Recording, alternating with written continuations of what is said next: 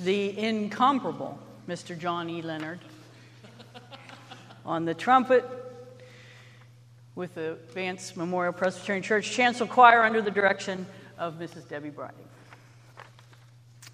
We turn today, this is Christ the King Sunday, the last Sunday of this lectionary year. We'll move now from Mark into Luke, starting next week. But before we get there, we have to talk about Christ, our King.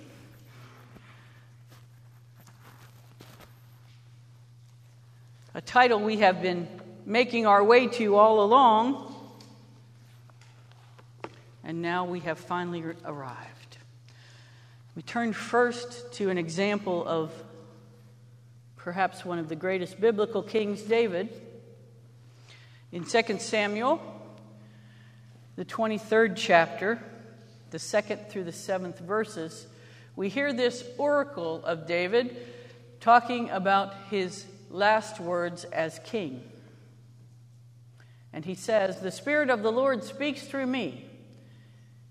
His word is upon my tongue. The God of Israel has spoken. The Rock of Israel has said to me, one who rules over people justly, ruling in the fear of God, is like a light of the morning, like the sun rising on the cloudless morning, gleaming from the rain on the grassy land.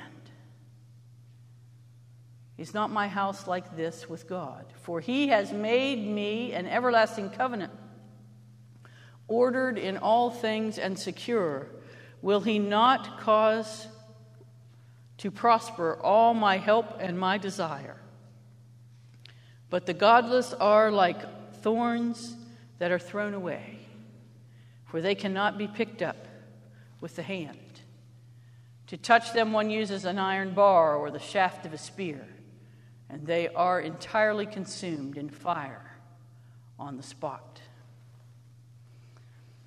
And then from the Gospel of John, what may seem like a strange text for this time of year, but actually fits as we think about Jesus as King on Christ the King Sunday.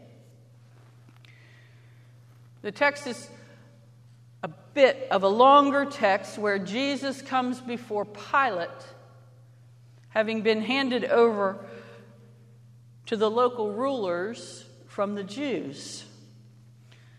And Pilate, tradition tells us, was greatly grieved by this action because he really didn't want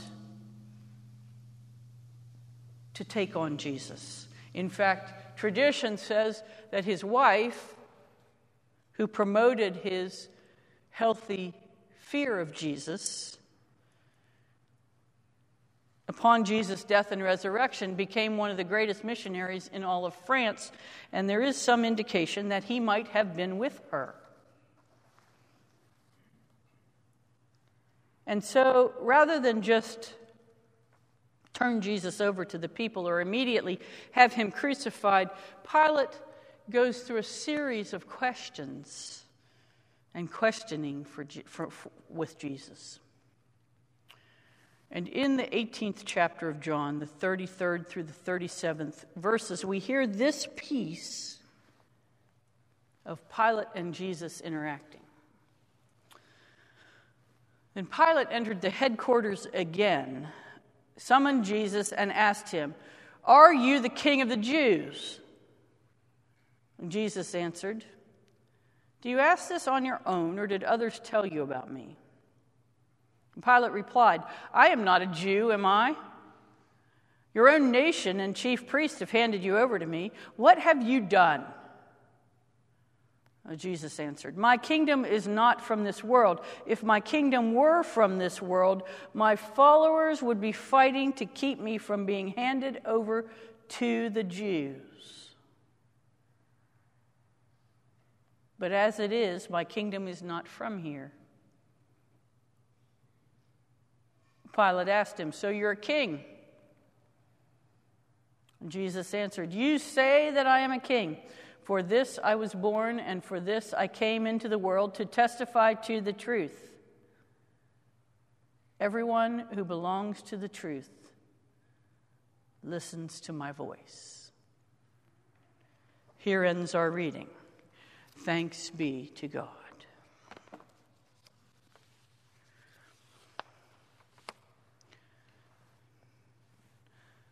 I am aware that some of the people in this room may be of an age when you remember the great coronation of the great monarch in our world in 1955. My understanding is that Elizabeth II became queen in a ceremony befitting her. She had white ermine robes, had a crown placed on her head that belonged originally to King Edward and had 422 precious jewels in it. She was handed a scepter and sat on the throne of, James I or somebody like that, and was surrounded with regalia and glory and honor in becoming queen. It is also my understanding that when the time came, she took off all that accoutrement and went and knelt and received the Lord's Supper to be ready to rule one of the greatest nations in the history of the world. Now, I'm not going to ask show of hands who remembers that, but I'm certain there are people in this room who do. Yep. The two old codgers in the back row are waving their hands at us.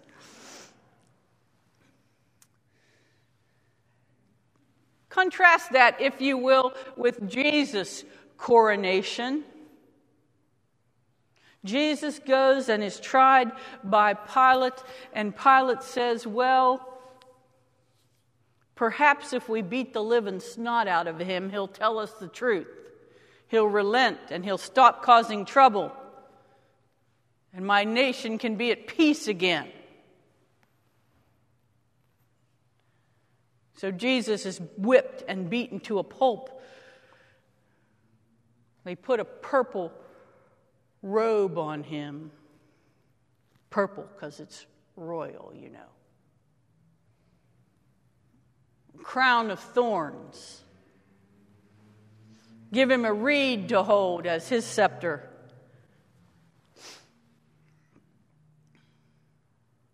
And take him in front of the people so that he can be mocked,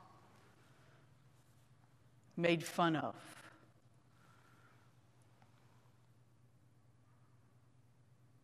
Oh, yes, and his meal to make him a king, gall wine on a stick, shoved at him as he dies on a bloody cross.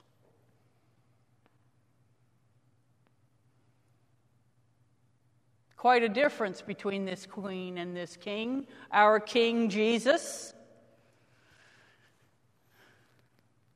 You know, Jesus talks about the kingdom of God more in the Bible than any other subject. The second most prevalent conversation he has is about what? Money. Thank you for somebody listening. Yes. But the first is the kingdom of God. And Jesus says very clearly, my kingdom is not of this world. Well, that's pretty clear. Queen Elizabeth's kingdom is of this world. Look at what she gets. Look at how we honor her. Look at where she lands. Jesus' kingdom, not of this world. He doesn't fit in here. It doesn't seem right. It would be easy to look at that Jesus and say, he's not my king. Who wants a king like that? A king that appears to be so powerless, so useless. And besides, We're all good Americans in a representative democracy. We don't know what kings do anyway.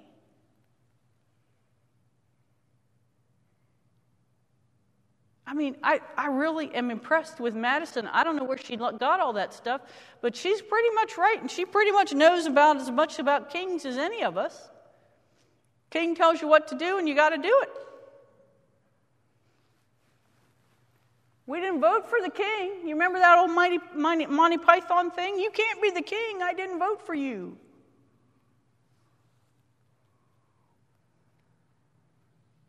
And if we didn't vote for the King Jesus, do we really follow him?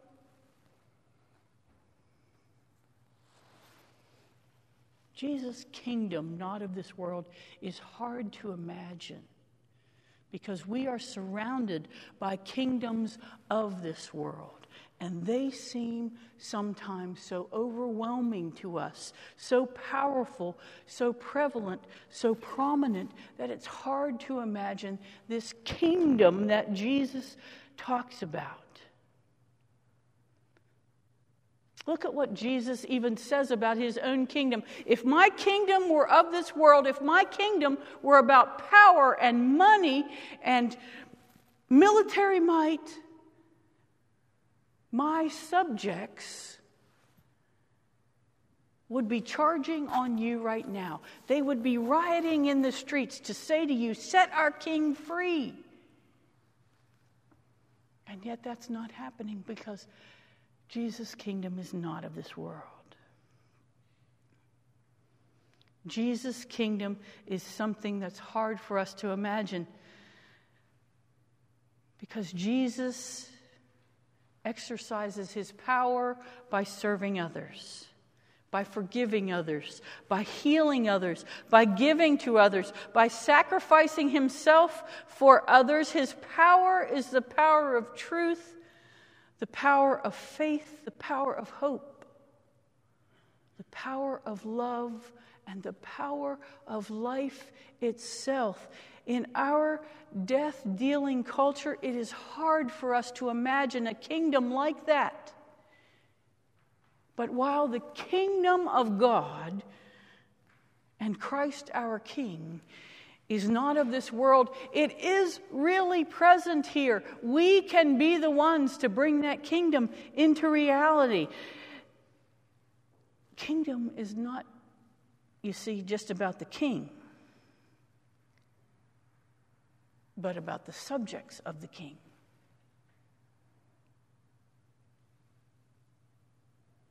In this case, the kingdom of God is not just about Jesus, but about us, his followers.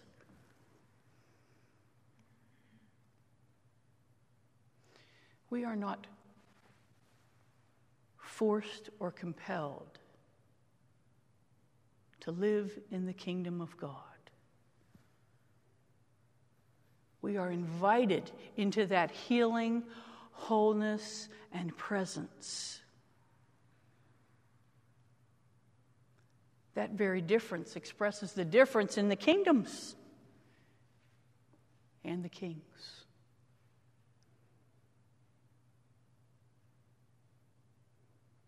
As Jesus' followers, subjects of the King, we live in obedience and faith and love to carry out our sovereign God's kingdom in the world. And oh yes, it's a different kind of place and way to live. It's a different kind of understanding of our world. But it is really here and really present with us. May we be faithful followers of our King, even to the end. Amen.